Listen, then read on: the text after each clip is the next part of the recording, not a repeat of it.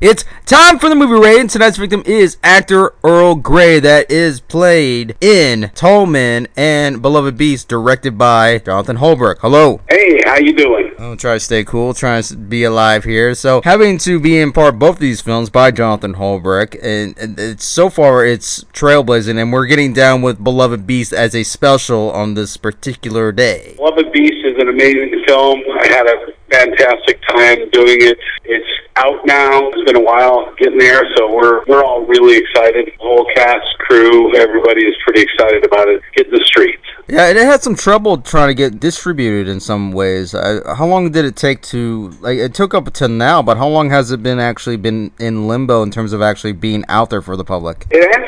We made arrangements with IndieCan and for distribution and all that, and that actually went very smoothly. What we had to do is do all the quality control, go through the process to make sure that there wasn't anybody's logos and all that, and get everything signed off. So there was a process we had to go through to get all that, and all the things you have to do to get subtitles in a bunch of languages because it's worldwide. Kind of marched through all that stuff and got it out. It actually, believe it or not, is out a little bit earlier than it was planned because in October we're having the premiere in theater in Hollywood, and so it came out on VOD a little earlier than it was supposed to. But all's good. Is this actually going to be in a couple of selected theaters, or is this like within particular state, or are we going to is this actually going to hit worldwide in the next couple months or so? It's to be determined. What we're starting off is in theaters in Hollywood, very limited release. Going to see how that goes. They're literally going to check that out and see what the response is, and then make a determination with us after that as to what other theaters we may hit across the country. It may hit up to 5 theaters, but we're all going to sit down and check that out when we get done with Hollywood. Very nice, and hopefully it goes even further than that. But in terms of where the locations are during this film, was this actually one spot, or did you actually have to bounce from different locations, even through other states, to get the atmosphere of Beloved Beast? Well, it all actually takes place in a place in another dimension called Slewtown. But seriously, the film was shot throughout Washington State, and if you've ever been to Washington State, it's about north to south, if you're driving, about 4 hours from north to south, and we pretty much filmed from north to south. Used to know the number, and I forgot now, but I think it's 17, 18 different locations we had. Had a whole bunch of locations, and we hit them all, so a bunch of places throughout Washington. Oh, very nice. Well, were you able to get that down pat? Was it pretty easy for you, or did you have to actually get special permission for some of these places? It was a combination, so we had to get permission in some of these places, and then we shot in, various houses and things like that. So, everything had some level of permission, whether it's, municipal or police or somebody's home. There was one home that we shot in Everett that actually a number of scenes took place in night and day, and it was literally over months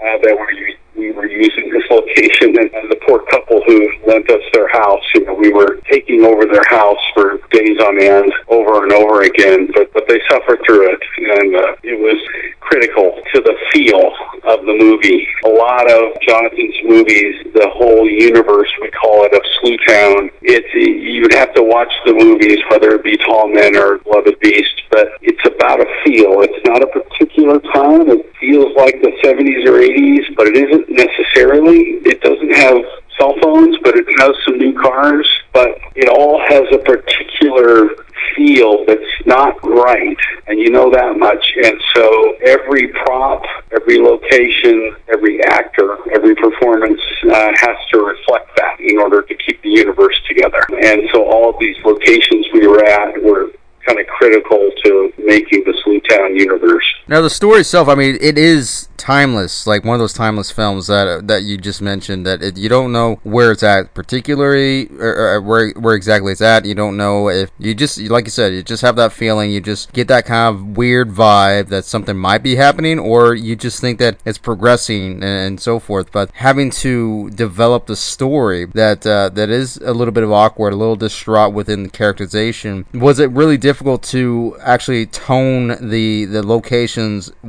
to incorporate with the story, having to tie it with it? Was it having to get the tone down and having to have actually match this kind of story with it? Hopefully, when you watch the movie and you get this eerie feeling, even when nothing is substantially happening in that very moment in time. And to get that is not a simple thing. To get that requires everything from a location to everything on the set. There isn't a piece of art hanging on the wall. There isn't a piece of furniture in a house. There isn't a piece of clothing. There isn't a performance by any of the actors that isn't purpose-built towards building that odd feel of Sleutown. Now, having to perform in this film yourself, you also play an interesting role as well in having to extend that within the universe of this film. Can you tell us a little bit your involvement, of how you actually wanted to do the role, and what the actual significance is in this particular film? So Jonathan Holbrook, myself, and a guy named Dave Schechter, we are together. We are Chronicle Factory. And we've been actually working together for quite some time now. Early on, I played a character named Johnny Rocketfield for Jonathan in a short called Whiskers. It's out there if you want to see it. Johnny Rocketfield was a very enthusiastic salesman. So as time went on, I told Jonathan that I wanted to play a bad guy. So he wrote this part, me in mind, and the character that I play in Beloved Beast, Ash, he is the local drug dealer, pretty much everything bad. He's done it. And not to give too much away, but starts dabbling in human trafficking in this film. So there's not very much redeeming about Ash. So I really reveled in that character. The one thing, though, with the entire universe of Sleutown is it's all slow burn. So everything is dialed down about 10 notches, and that very much includes Ash. So a lot of what comes out of Ash is a twitch here and an interpretation there, but he is not a nice guy. Now, was there ever any kind of doubts or any kind of concern whether this character should be any connection with any other characters in this movie at all, or do you think this should have been more of a standout, or anything else related to that? No, I mean, I had a really good idea of who Ash was. Just my particular way of doing things, of training for acting, is I either have to know or build a backstory for the person that I am, because, as they all say, acting is really being. So to be this person, I need to know who this person is. And so Ash is basically given up completely. He would probably kill himself if it wasn't so much work. And he's divorced. He has kids but never sees them. He lives alone. He's done every kind of crime possible. He's really a loner. He has no friends. He has nobody he trusts. And so he's pretty much hollow. And hopefully you see that in the character coming through. He's pretty much used up, seen it all, been there, done that, and is very jaded on life in general. And so no connections to anyone unless there's something in it for him. And I noticed there's a very small hint of sympathy in a way. There is a particular scene in this film, which I'm not going to give away. There is a particular scene that I've noticed that this character has a small hint of some kind of sympathy. Because we notice that Ash does have some kind of emotion, but it's very hard to actually penetrate that, because here's a guy that, like you said, has been through it all, and he's into everything bad and so forth. But we see that a little hint of each character in this movie, including this one, that something was going on in their past, or there's something they're still trying to figure out in their current state. I'm glad you noticed that.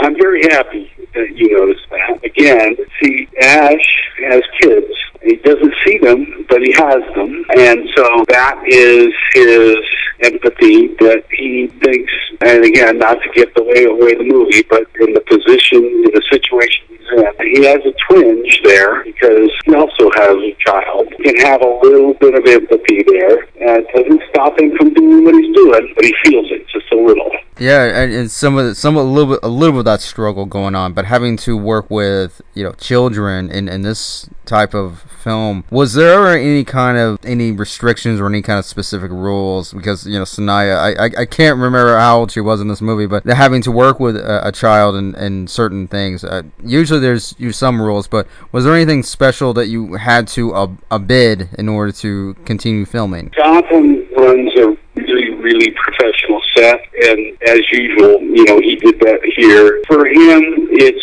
all about communication. Sanaya's parents, either one or both, were there all the time, and so communication from Jonathan, both with Sanaya and also with her parents, before, during, and even after, was constant, so that everybody knows what we're doing, why we're doing it, etc. It's interesting, making this film, if you look closely, that the scenes that Sanaya is in, a lot of the stuff that Jonathan builds as far as violence and things like that, a lot of it's implied. There's something that happens, but you don't see it, and then you see the results of it and all that. So, there's a lot of carnage that happens, but obviously Sanaya wasn't involved in that. And again, in reality, that's all makeup and things like that. So, no worries there, but, as far as what was going on with Sanaya, Jonathan was constant communication with her and her parents the whole time. Well, that's great, because it's really hard in terms of having to work within this kind of environment, especially this is a different kind of storytelling. This isn't a point A, point B, point E, and so forth. This is the kind of storytelling that a little bit of a fantasy in its own way, but it's kind of a twisted fantasy. It's almost a little eclectic of a story, and I mean this in a positive way, because it's going different directions, or a direction of your own, to the viewer, trying to figure out exactly the main part of the story. But as for why or how of this part of the story, that's up to you, in terms of between the middle and the end, especially.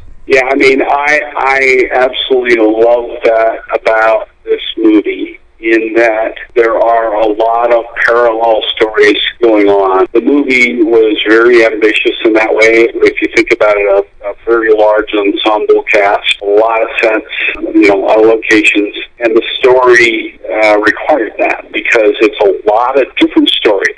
Everybody's got their own story happening. Ash has got his stories. She's got hers. Everyone's got a story, and they all come slamming together, at different parts. And I just love the way that's written and came together in the film. That's one of the things that was really attractive to me about this. What was the biggest concerns in terms of writing out this particular story? Especially, this is a slow burner. This is a kind of it's not exactly violent in its own way, but it's a thinker. It's a type that you have to read these characters in your own way to figure out where they're going, what they are, what kind of history that they have. But it's not blatantly in your face, but having to incorporate this to show how can you really piece this together to where the audience can understand, but also leave some fun mystery to it. I didn't have concerns about that. I know the writer and I know the director very well, so I had complete confidence in that aspect of it. And once the cast is decided, it's a fantastic cast, all of which I know, or got to know, but most of which I knew in the beginning, so I had complete confidence there. The one worry I'd say I would have was that it was such an ambitious film that the length of the movie was what was required, to be able to tell the movie. And we filmed this movie over almost exactly 1 year. Continuity, things like that, that everything, from the obvious haircuts and wardrobe and things like that, but just keeping the story together over a year, and just the sheer ambition of getting it all done and put together. I know once we get everything in the can, so to speak, that we can make it all happen. And we were plodding along, without install at all. So I didn't really have any problem there, but it's just a lot a lot to bite off. Credit to everyone involved. They just plowed through it and got it done. And over, like I said, a complete year. Long time on a project, but it was worth it. And this film is not a traditional film at all. When you guys see this movie is very different. This movie is something that you can have actually a new experience with, in terms of almost how to deal with your own emotions in some ways, if you really want to go deeper than that. But having to have these concerns. Was there ever any doubts or anything related to that in terms of if this is going to be a mainstream, or in terms of what type of film this is going to be, even though you guys know what type of movie you want it to be, and how is it going to be transformed into once this gets out? Big worry for me was that all along, the way Jonathan works is that we're seeing trailers and things like that constantly, almost like dailies. So we're seeing everything that's happening as it's happening, and a lot of the movie was shot out of order, but knowing the story, you're seeing all this thing, and can't help but feel really good about all those shots and all that go on and on. We're seeing all that. So quite frankly, I was getting, more and more excited as time goes on, because I'm seeing the results, a little piece at a time. When it was ended, and Jonathan told me that close to the final edit, he said it was almost 3 hours. I started to be concerned about it.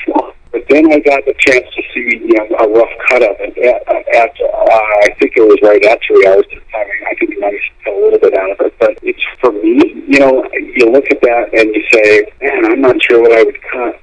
So all of us, Chronicle Factory, Dave, Jonathan, myself, we have this movie that we all really like, but now we're going to go to distribution. Now we've been in talks with them before, but now we're going to give it to them. And almost 3-hour movie that is a horror movie is not traditional, as you said. It's not a regular movie. So there was some concern there. Jonathan, to his credit, he held his ground. And I say held his ground because it wasn't really an argument at all. It was just going in, we said, nope, this has to remain the way it is. We're not going to allow you to edit it, cut it down, change the title, do anything. It is what it is. In a sense, kind of take it or leave it. And they were happy to take it. And so there was some concern going in, because, anytime you do something non-traditional, whether people are going to accept it. To their credit, also, they accepted it. There was very little discussion about it even. It was just, yep, it's fine, it's great, let's move on. So that all, those negotiations and all that happened over a couple of days, believe it or not. We were all really happy at the end of that. Well, that's awesome, because that's actually pretty rare, at least now it is, because everyone's always wanting something else and wanting to take this out, wanting to make something more appealing.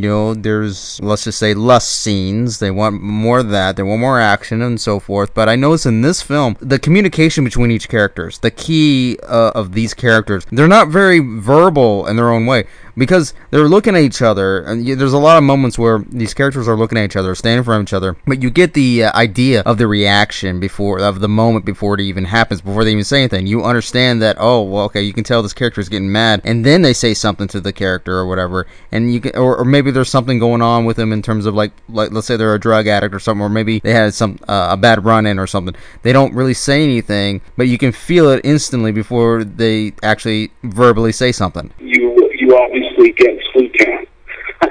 And Sleutown being an entire universe, that's sort of the laws of physics of Sleutown. Everyone in Sleutown has some backstory, some history that has negatively affected them. Everybody in Sleutown has something they're hiding, something that they're not really willing to share with everyone, and something typically that has sort of negatively affected their present, something in their past. And so you see that. So, David Lynch comes to mind, those kinds of feelings. You don't often know what that backstory is. Sometimes they come through. Maybe they'll come through in the next film, if not this one, as to why they are the way they are. But hopefully the way they are is obvious. And again, a lot of non-verbal communication, just exactly as you said it. But I really enjoyed that portion of this whole film, the whole overall tone of it, because this is I think it's almost a little bit of a low key in terms of acting wise, but I like it because you're telling the audience right there off the bat, but you don't need to always have to be verbal about everything. You don't actually have to be too dramatic about everything. It's usually just right there, just by a simple gesture or a simple type of feeling that character already has. It's basically transversing that feeling to you. You get it before they even speak. It takes a lot to make that all happen. It starts obviously in the writing, but in the filming and the angles and even interpretation, obviously we're doing a lot of nonverbal stuff. The tendency is to give it more sometimes, and the slow burn aspect is less. And everything from the writing to the color at the end builds that Newtown universe, but it is definitely slow burn, and you either get it or you don't get it. But you really need to understand that well in order to pull that off as an actor for any part in the film. Oh, definitely, and the fact is that this film you can follow just basically everybody in this film. Sanaya Lutzis, she does very well playing this part. Tabitha Bastian playing her role. I think in a way, she's the most sympathetic character, because it looks like she's trying to be a good person, because we instantly feel the kind of history that she had, and she's kind of wanting to help Sanaya's character out in terms of almost like being a sister to her, that she didn't have, because clearly Sanaya's character is very alone. I can definitely feel Tabitha's presence in this, and like I said, that kind of characterization mixed within this type of film does give an interesting angle to the whole thing, to where it's going to lead you. She was fabulous at the film. As you mentioned, she was one of the people in the film that had some emotion. In her case, sympathetic. Yeah, she did a fabulous job. Sanaya, obviously the protagonist there, she was a bit sympathetic. I thought the part that was interesting to me was that Harvey was a little bit sympathetic in both the way, obviously completely nonverbal, but just emotion and I don't want to give away the movie, but a little bit of sympathetic in there as well. So that was probably the one that many didn't expect. Definitely an interesting approach and its outcome, and it's definitely worth checking out. It reminds me a lot like something like Donnie Darko in a way, because this is one of those movies you kind of, if you're not fully aware of Beloved Beast when you first watch it, you could watch it again, and then you might really fully understand the second time. It's like watching Donnie Darko. It's like, oh, that's what that was. That kind of moment. Oh, that's what that meant. Well, I sure hope so. That's the intent. And again, with it being such a slow burn film, a lot, as you mentioned earlier, a lot of nonverbal cues. You're looking down at your cell phone when some of these happens, when Ash has a moment of empathy about a little girl, or is questioning what he's doing, or any one of the characters anywhere, you're going to miss it. So it's one of those films that, with so many low-key, non-verbal things happening, a glimpse at a lineup, you can miss a lot if you're not paying attention. Oh, I definitely agree. You can miss something, because if you look away, you go to the bathroom, and you don't hit pause, you're gonna miss something. You're probably gonna say, "Oh, why she has this, or why is she doing that?" Well, that's because you left the room. You should have paused it. Would you like to add anything that we haven't covered in this film as of yet? Would you like to add something more to it? The only thing I would say is check out the film. It is a different kind of film. So empty your mind, sit back, relax. Take some time. If it were me, I'd watch it all in one sitting. Take your time with it. Make sure you've got the attention span to watch it. But I think I can speak for everyone on the film, and certainly Jonathan and Dave, partners in crime, that we're all very proud of it. The other thing I would say is that, as we mentioned, Beloved Beast takes place in Slewtown, and Slewtown is an alternate kind of universe where things are kind of the same as they are with where we're at. Some fair really substantial differences as well. And you haven't seen the end of Sleuthtown. Chances are you've never experienced in your life, and that's the beauty part of this. Beloved Beast is definitely something you definitely go rent probably multiple times. But you guys should check out Beloved Beast. Either you can check out the trailer on YouTube right now, and it's been up there forever. But check out that out. Check the trailer out. Get a good glimpse of this movie. You'll see what it is. At first, probably you're like, what's that? But that's the best part. It's supposed to make you wonder what this is. So you could check this movie out on YouTube, and it's probably floating around on Amazon and stuff, or at least on some online streaming areas right now, or is it purely in the theater at the moment? Yep, it'll be in theaters here in the next few weeks. Out on Amazon, on iTunes. It's coming to all kinds of VOD, depending on the platform around the world. Check it out. We really hope you like it. Yes, indeed. And everybody, this is Earl Grey, actor that is in this film, Beloved Beast, and as well as Tall Man. You go check out Tall Man after you watch Beloved Beast, because if you could put these two movies together, you're gonna have that nice feel to it, but you're gonna have an additional creepy feel to it. And I mean that in a positive way, because you're gonna like it. You will. An eye out for Sleuthtown.